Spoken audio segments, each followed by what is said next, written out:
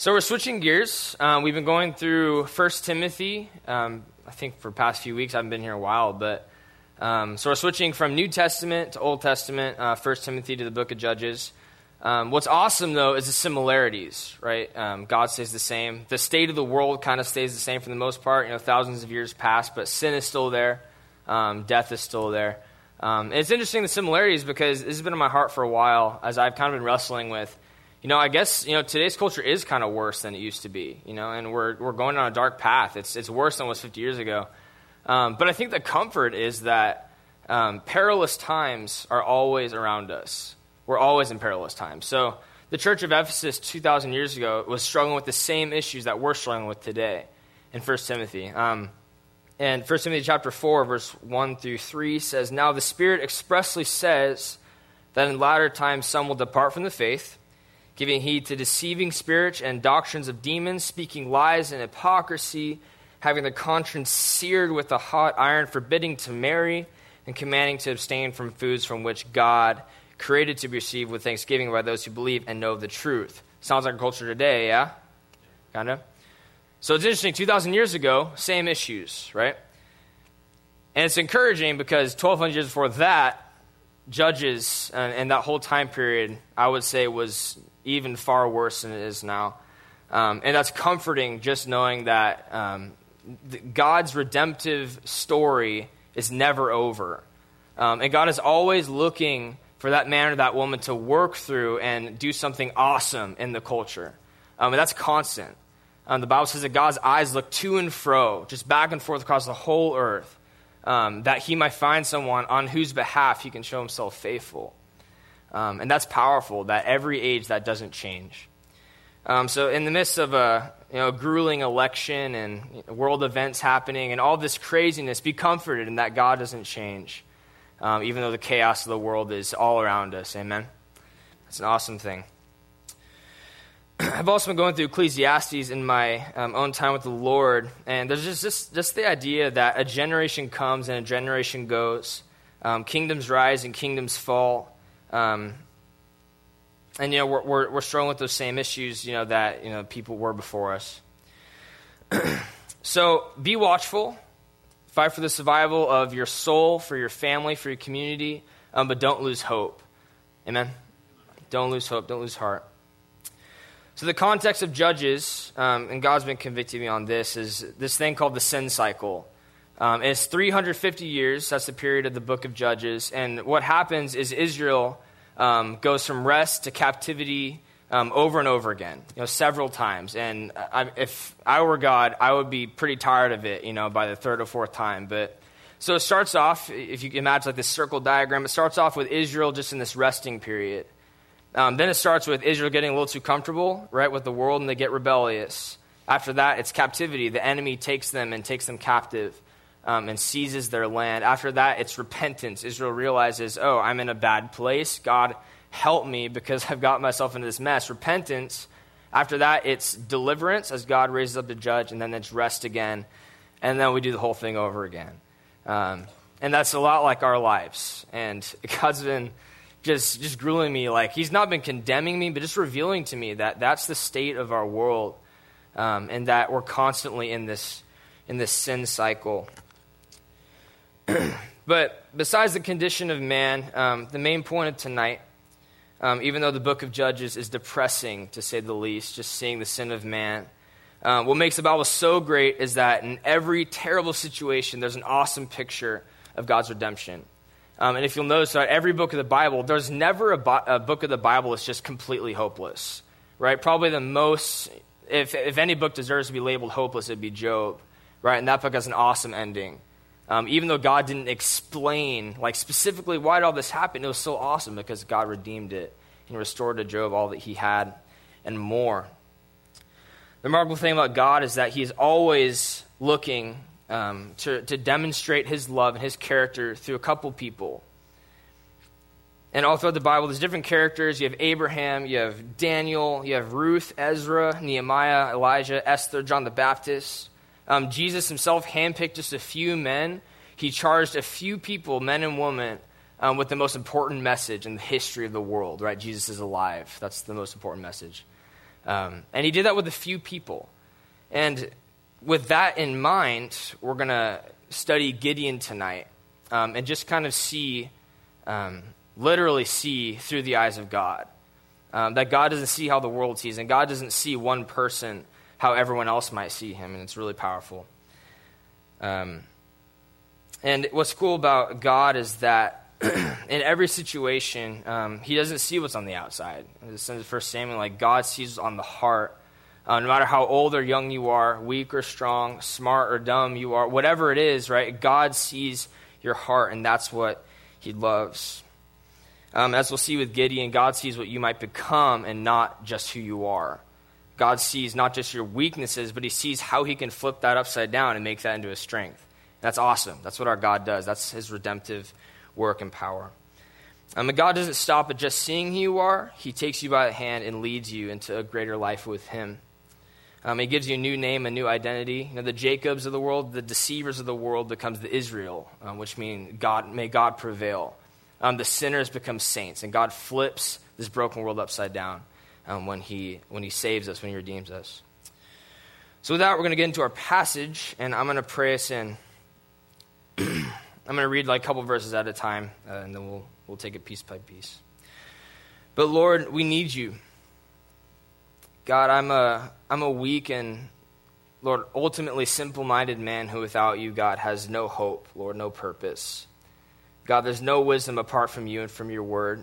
So, Father, would you speak? Holy Spirit, fill every heart in this room, Lord, and I pray for just a profound feeling of empowerment, encouragement, and mission, God, like we've never felt before.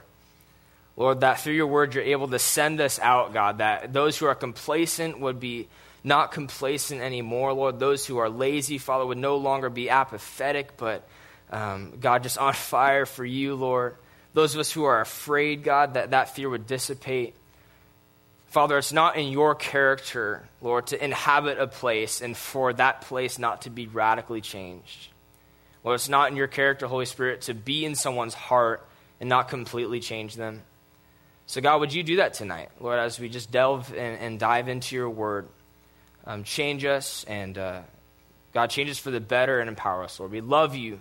Bless this time. In Jesus' name, everyone said, Amen. All right, Judges chapter 6, verse 11. Verse 11. Now the angel of the Lord came and sat under the terebinth tree, which is in Ophrah, which belonged to Joash the Abiezrite, while his son Gideon threshed wheat in winepress in order to hide it from the Midianites. Remember that, that's important, in order to hide it from the Midianites. Verse 12, and the angel of the Lord appeared to him and said to him, the Lord is with you, you mighty man of valor. So I love this because God doesn't just say, don't be afraid, right? He says, mighty man of valor. And as we'll see in this passage, Gideon was anything but a mighty man of valor. That's important. Keep that in the back of your mind. Gideon was afraid a lot. And it's pretty funny because the first thing God sees him doing is hiding wheat, right? And I imagine God kind of having this whole spiel ready, going to tell Gideon what he's going to do, give him his mission. He shows him, he's like, the Lord is with you. Oh, Gideon, you're hiding wheat again. Just like this, I don't know. But I imagine that might have been how it went, but God isn't surprised by things. But it's like I laughed when I first read this, that we see throughout the passage that Gideon is not a courageous person, but God names him otherwise. And that's awesome. So keep that in the back of your head. For some reason, I don't know why, I've been really into Lord of the Rings lately. I might get fired because Pastor Rob doesn't like Lord of the Rings. I don't know why. Because I love them and I think they're cool. But my favorite character by far is Gandalf. Gandalf the Grey, because I think of anyone in the movies and books of Lord of the Rings, Gandalf portrays the character traits of God the most, and I'll explain. So there's these little creatures called hobbits, if you haven't watched Lord of the Rings, and they're pretty, they're pretty purposeless, they're not that smart, they're small, they're not strong. Hobbits, they have hairy feet, they're kind of weird looking. They're not warriors. They're kind of just eat and drink and party, and that's kind of all they do in the Shire. And what's awesome about Gandalf, and he sees that, and he's like, man, I'm going to make that guy a hero. Like, he comes up to Bilbo's house. He says, Bilbo, you want to go on an adventure? And Bilbo's like, no, I really don't. I like my house. But Gandalf kind of like, it's funny how he manipulates him to get out the door and go on this adventure. But it's cool because the heart of Gandalf is to pick people who would otherwise have no purpose, otherwise no one would give him a second thought. He takes these people and he puts them in awesome places and gives them a mission. And this is important because later in one of the Hobbit, I forget which Hobbit movie, but later Gandalf's talking about this idea of power. And what really keeps the darkness at bay. And he's talking to Saruman, and he's talking to Lord Elrond, one of the elf kings, and he says, Saruman has this idea of power as it only comes if you're mighty and powerful and strong. But Gandalf says, but I have a different perception of power. I've noticed that it's not in the big, grand, things that people do. It's in the little acts of kindness. It comes from the little people who aspire to do big things and simply desire to make a change. And if God chose awesome people to do his work, it's true that he would receive less glory. And in 1 Corinthians 1, it talks about how God chooses the foolish things of the world to confound the wise, the weak things of the world, to put to shame those that are mighty. And God does this, and Zach's used this analogy a few times. I think probably the last time he used it was like a year and a half ago.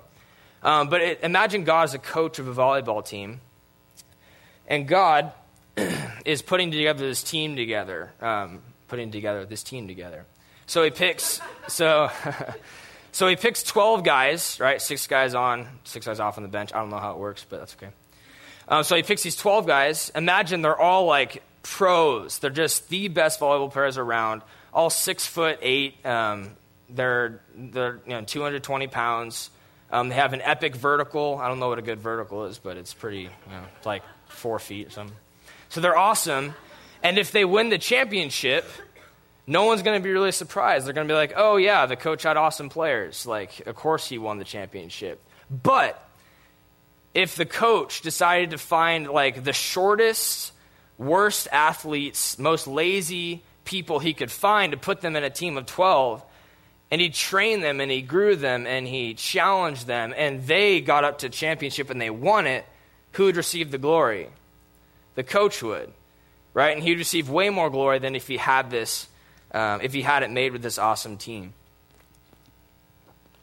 And that's kind of this whole picture. That's what God does with us. Finally got past the metaphors into the eyes of God. That God doesn't see a weak person. He sees. God thinks this, that I can make you into a beautiful creation that can do awesome things for my kingdom.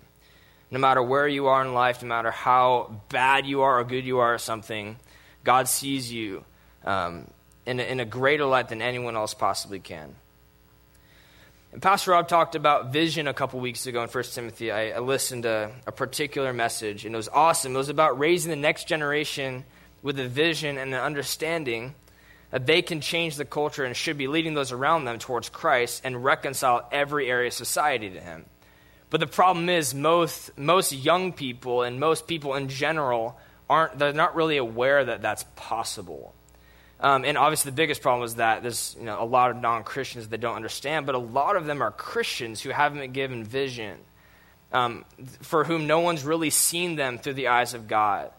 That no one's really seen them as not just, people who, you got to go to school, do your homework, obey your parents, and do all these things like this, and this, which are important things, obviously, but who've never really been given second thought that this person, this little kid, can do something awesome for the kingdom of God. And even my generation, as I just see every day as I go to Channel Islands, people losing vision. Like, we've lost vision for what God wants for the world. We've lost our vision for what our country, our city should look like. We've lost vision for what the gospel can do in the world. And I strongly believe it's because of a lack of discipleship. And God created discipleship because he wants us to empower others. And this is something else, another Lord of the Rings analogy. I've always been so frustrated at Gandalf because he's so much more powerful than he makes himself out to be. And like they're surrounded by a bunch of orcs, and it's like he pretends like he can't just knock them all dead right there, which he can, but he doesn't do it. And I hate it because he can. And it's so frustrating, but I realize God does the same thing. And like we've all struggled with that question. Like, God, why don't you intercede here? Like, why are you allowing this to happen? Like, I'm surrounded by orcs, right, and evil, and you're not doing anything. And what's cool about God / Gandalf is that Gandalf, his whole purpose is to empower people to take back Middle-earth from the enemy. Because if he does everything for them, right, what do they really learn? You know, how do they really grow? How are they really taught or sanctified? And the same thing with us is that people need to be empowered. And God knows that, and that's his heart in discipleship. So let's get back to the verse. So it says, the first thing God says, the Lord is with you, O mighty man of valor. And Gideon had yet to do anything to earn this title. In fact, he probably did everything to not earn this title, right? So Gideon had yet to do anything for God, right? We don't hear about Gideon before this passage. He hadn't done these amazing feats. He hadn't conquered armies. He hadn't proven, that he was a fearless warrior or anything like that. Gideon had yet to do anything to earn God's favor, but God simply gave it to him because he sees in you what other people can't see. God sees in you what I can't see in you. And that's amazing to me.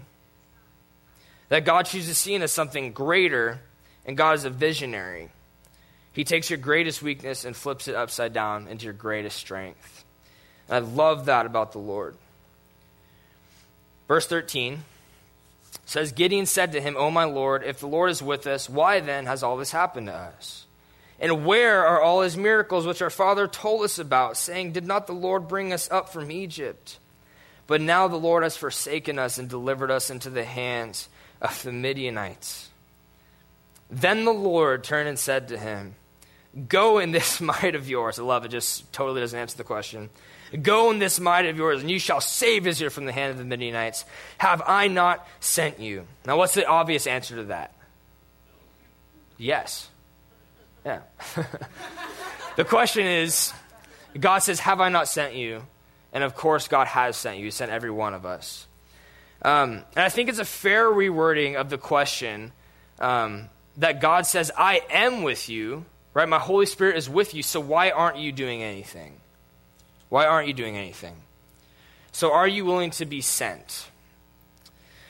And I don't think the problem with most of us is a lack of faith that God can do everything he says he's going to do, right? I don't think it's a lack of faith that, I don't really think God's as powerful as he says he is. I think if we were to take a survey, I think everyone would say here that theologically, intellectually, we believe and understand that God is all-powerful, right? That he's all-knowing, that he's everywhere at one time, that God is awesome and he can do whatever the heck he wants, and that's true. But I think, and I believe this, I believe God's given me this, that the problem with us is that it's not a lack of faith in God, it's a lack of faith in me. It's a lack of faith in God to do something through me. Verse 15 says, I'll touch on more of that later, so I don't sound heretical. Verse 15 says, so he said to him, O my Lord, how can I save Israel? Indeed, my clan is the weakest in Manasseh, and I am the least of my father's house. So basically, God, you got the wrong guy, Like, I know me, and that's not me, right? I know me, and what you've been saying, that's not me. That doesn't really resemble me at all, God. So thanks for your time, but I'm not interested. So we all know that God can do anything, but faith comes into play most powerfully when we believe that God can do what he says he will do through me and through you. That the chief conduit through which God works is people.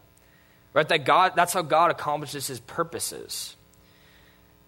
Ephesians 3, I love this verse. Ephesians 3, verse 20 through 21 verses.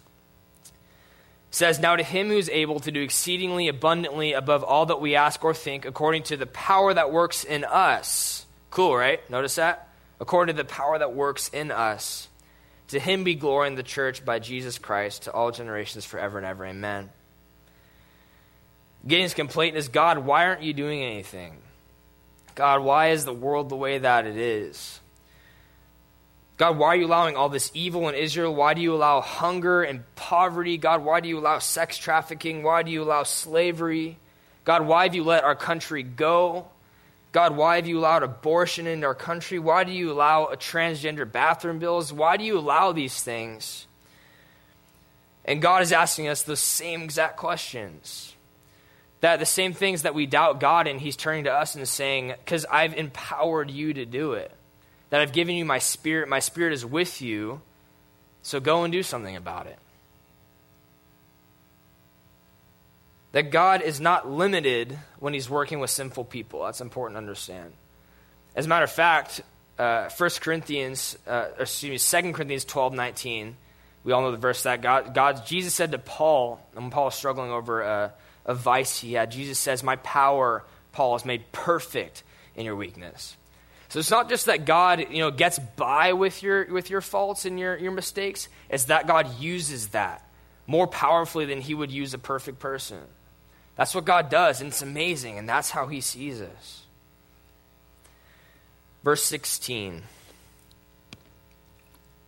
And the Lord said to him, Gideon, surely I will be with you, and you shall defeat the Midianites as one man. I love that. I love how specific God is. First it's mighty man of valor. You can do this, Gideon. You're afraid, but I'm with you. And he says, you can defeat the Midianites as one man. And this is how it starts. It's not, we're so prone to look at other people and ask them, why aren't you doing anything? Right? That's what Gideon said at first. He said, God, why aren't you doing anything? Or why aren't other people doing anything? We always look to other people when we ask that question, why is the world the way that it is? But it starts with you. It starts with one man. It starts with one woman.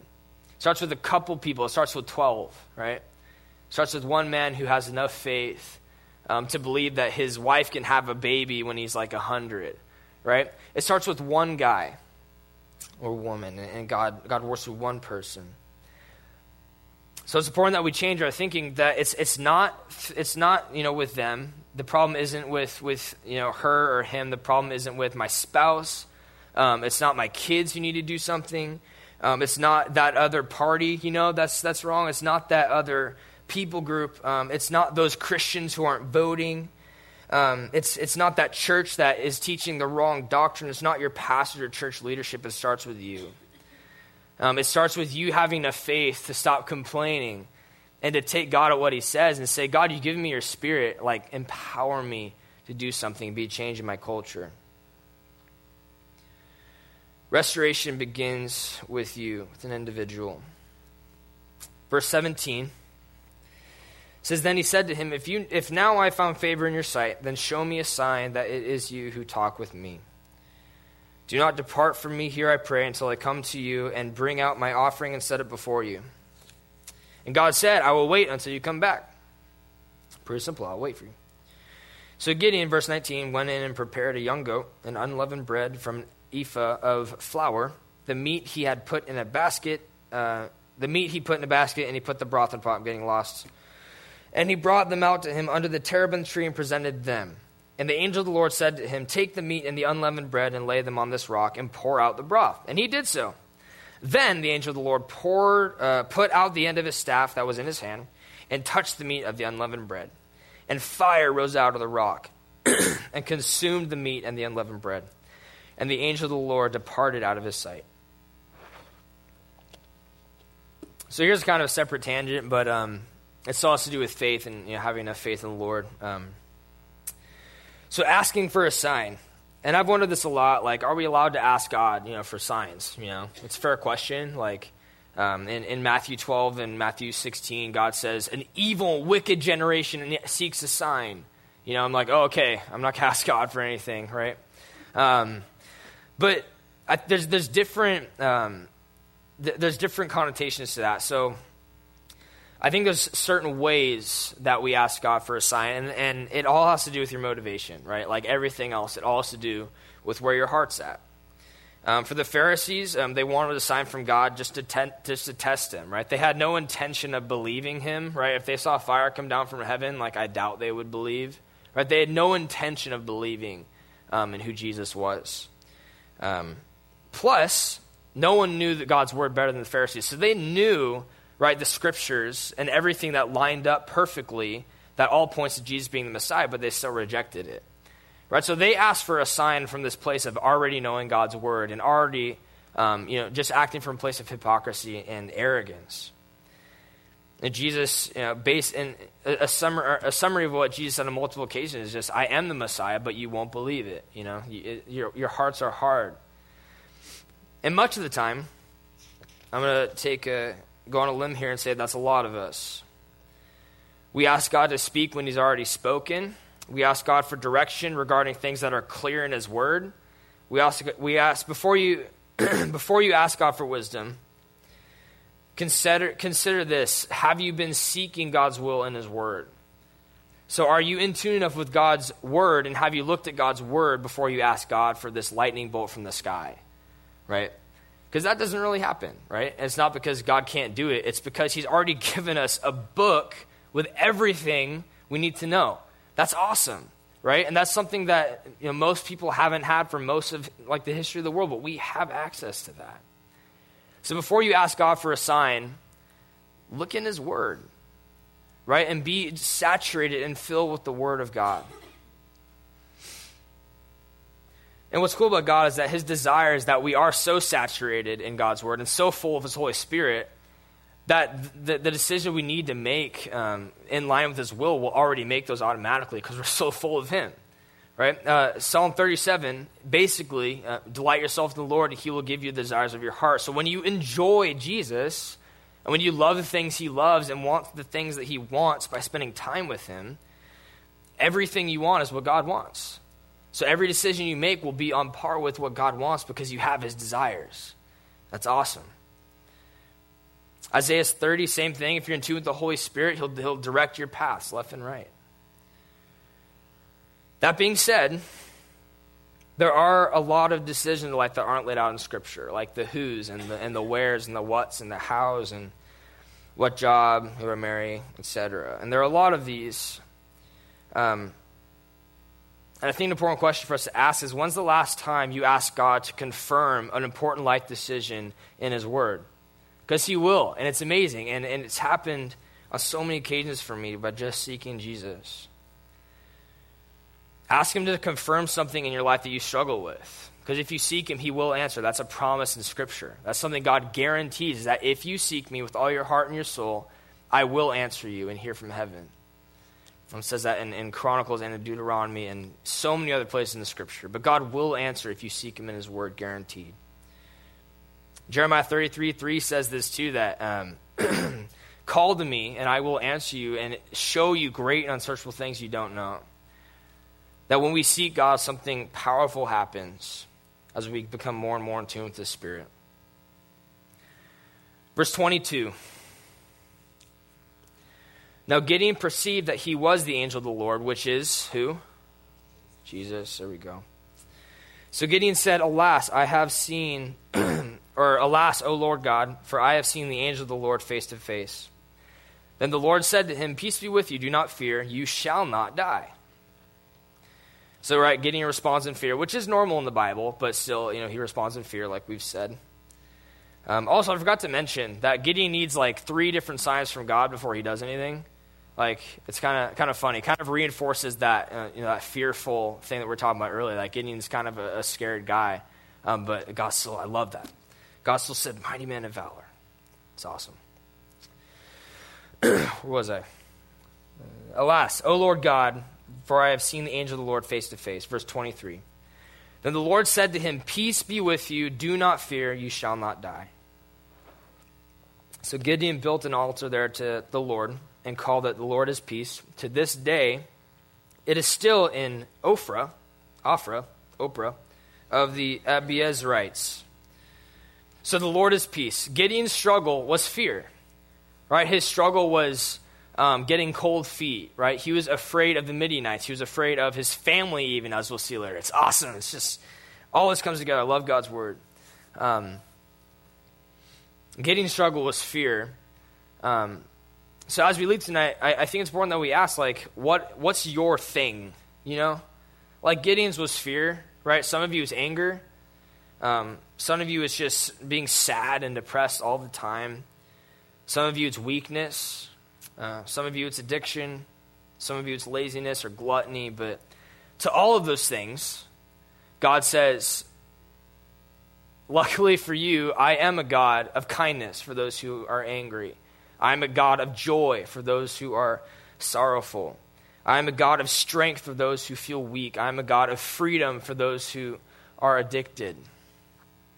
Your insufficiency is an opportunity to be filled with God's eternal sufficiency. Verse 25. Now it came to pass the same night that the Lord said to him, take your father's young bull, the second bull of 7 years old, and tear down the altar of Baal that your father has. You guys ever wonder why Pastor Rob pronounces it like that, and then other people pronounce it like Baal? I never know what to pronounce that like. Is it Baal or Baal? Baal, okay. So you guys think about that too. Cool, awesome. So Baal, or Baal, it really doesn't matter, I was just wondering. The altar of Baal that your father has, and cut down the wooden image that is beside it, and build an altar to the Lord. Maybe it's because when you're a kid, it's easier to say Baal instead of Baal. Maybe I think that's it. Because that's where I learned. I learned Baal instead of Baal. That your father has, and cut down on the wooden image that is beside it. Verse 26. And build an altar to the Lord your God on top of this rock in the proper arrangement, and take the second bull and offer a burnt sacrifice with the wood of the image which you shall cut down. Verse 27. So Gideon took 10 men from among his servants. I love that. Note that. Gideon took 10 men, first thing he did, from among his servants, and did as the Lord had said to him. Because he feared his father's household. You guys see that? Fear. I love it. It's all lining up. But because he feared his father's household and the men of the city too much to do it by day, he did it by night. That's awesome. That's hilarious to me. I don't know. Mighty man of valor. So Gideon took 10 men. Discipleship was never meant to be just vertical. Of course it's vertical, but it's not meant to be just vertical, right? It's never meant to be just you and God, right? It starts there. It has to start there. No man can get you to God. It starts there with you and Jesus. But it's never meant to stop there. Matthew 28, we all know the verse, therefore go, and this is straight from the words of Jesus, therefore go, make disciples of all nations, baptizing them in the name of the Father, Son, and the Holy Spirit, and teaching them to obey all that I command you. That's discipleship, horizontal discipleship. And God intends for all of us to empower, encourage, and strengthen others.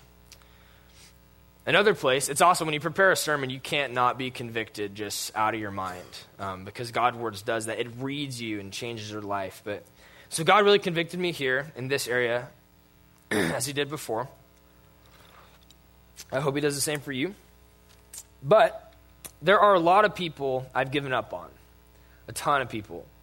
People in high school, people in college, family, friends.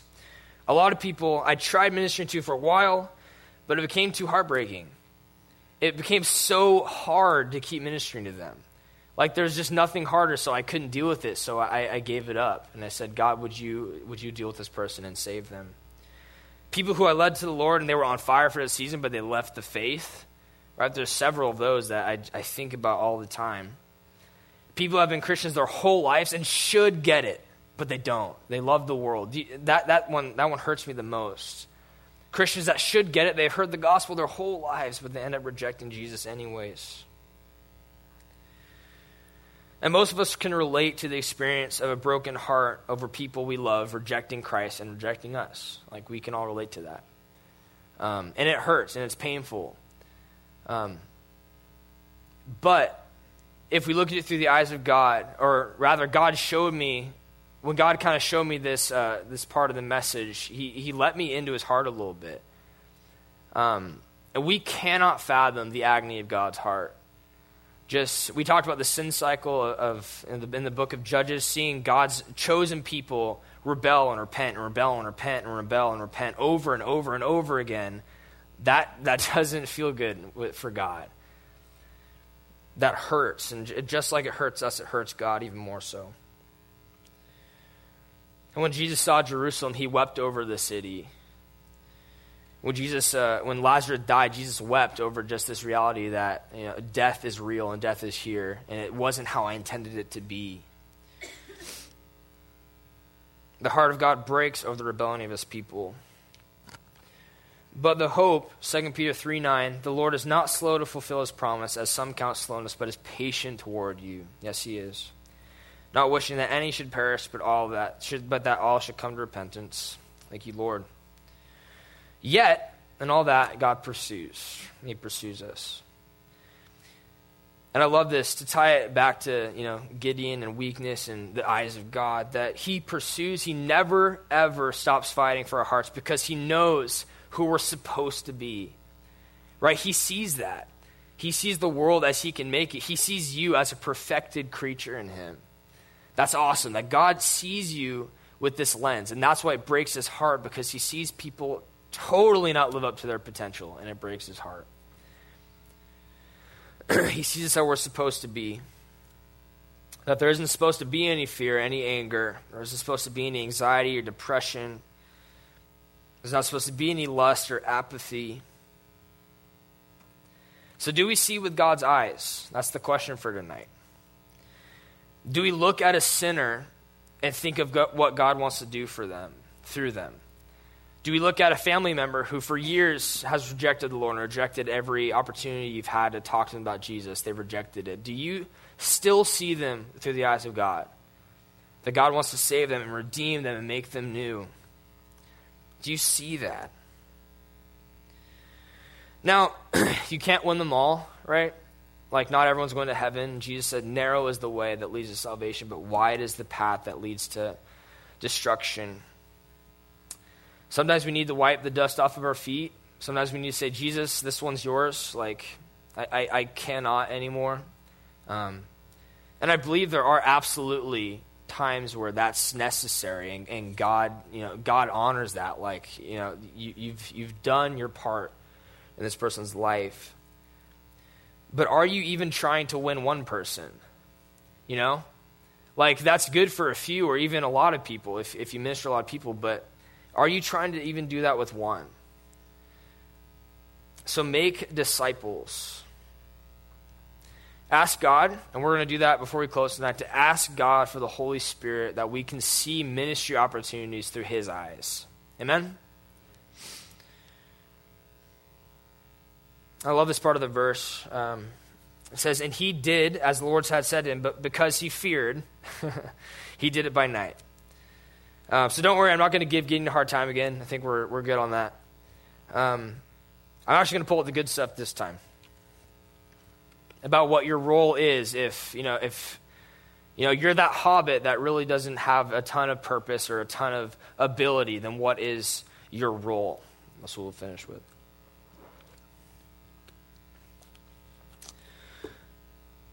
So, Gideon is not courageous, as we've seen, but thankfully, that's not what God needs, right?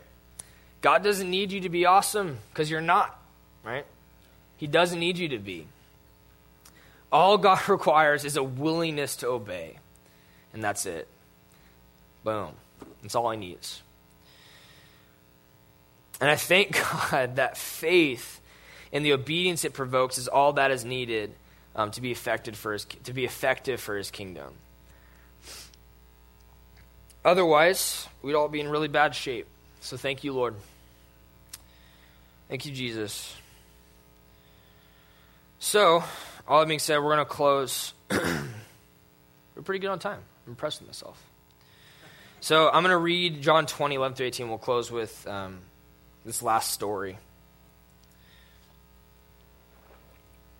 John chapter 20, verse 11. But Mary Magdalene, this is after Jesus was crucified and was in his tomb. And after the disciples and Mary and everyone went in and saw his clothes, but his linens from his death, but didn't know where he was. So Mary stood outside by the tomb weeping. And as she wept, she stooped down and looked into the tomb. And she saw two angels in white sitting, one at the head and the other at the feet, where the body of Jesus had lain.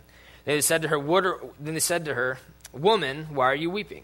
She said to them, Because they have taken away my Lord and do not know where they have laid him.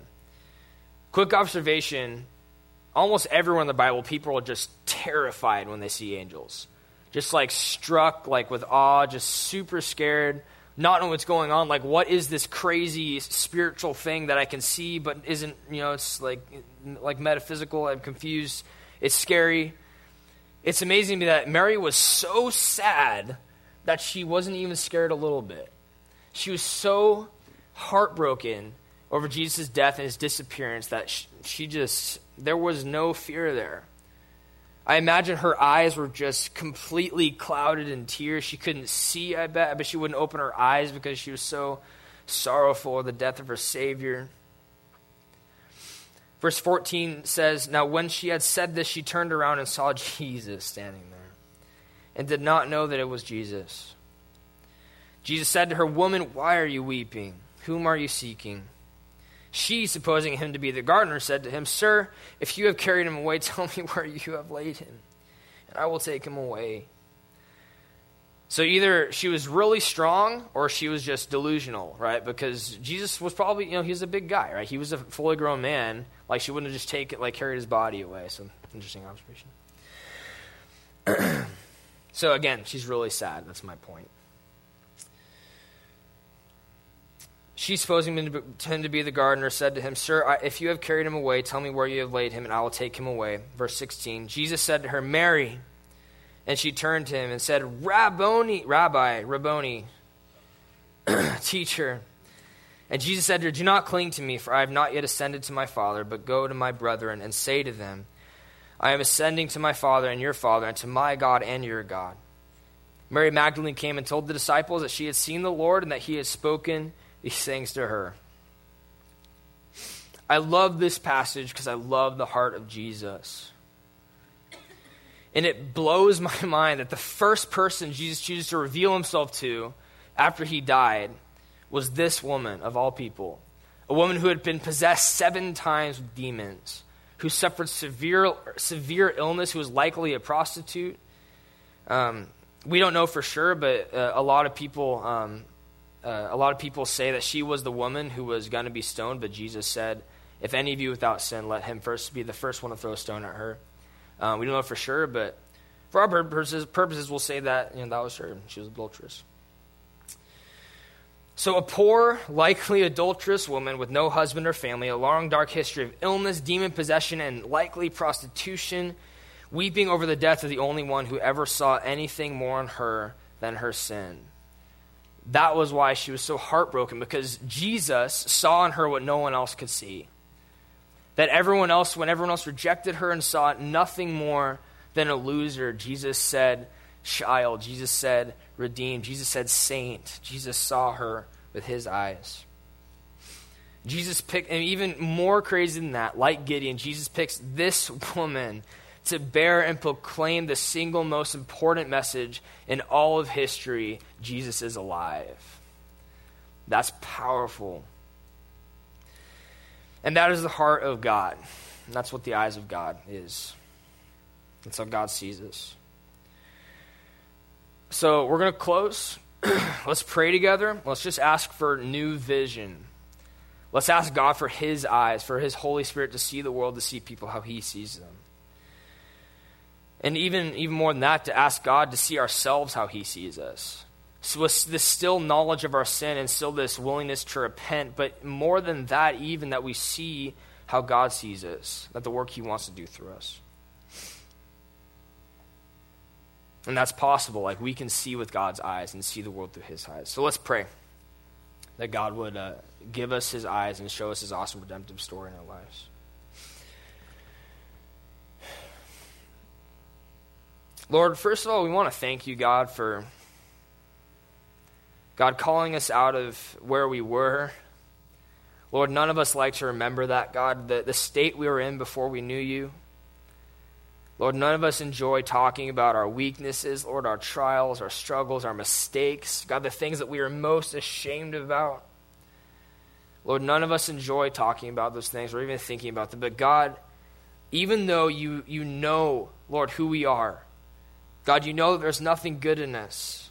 Lord, you know that in our flesh dwells no good thing. Lord, you know all this.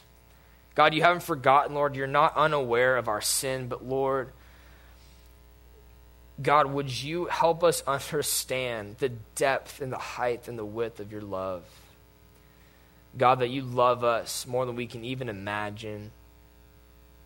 God, that your eyes pierce into the soul. God, that your eyes save, Lord, and they take a broken person, God, and they lift, and you lift them up, God, and you give them meaning, you give them purpose, you give them mission.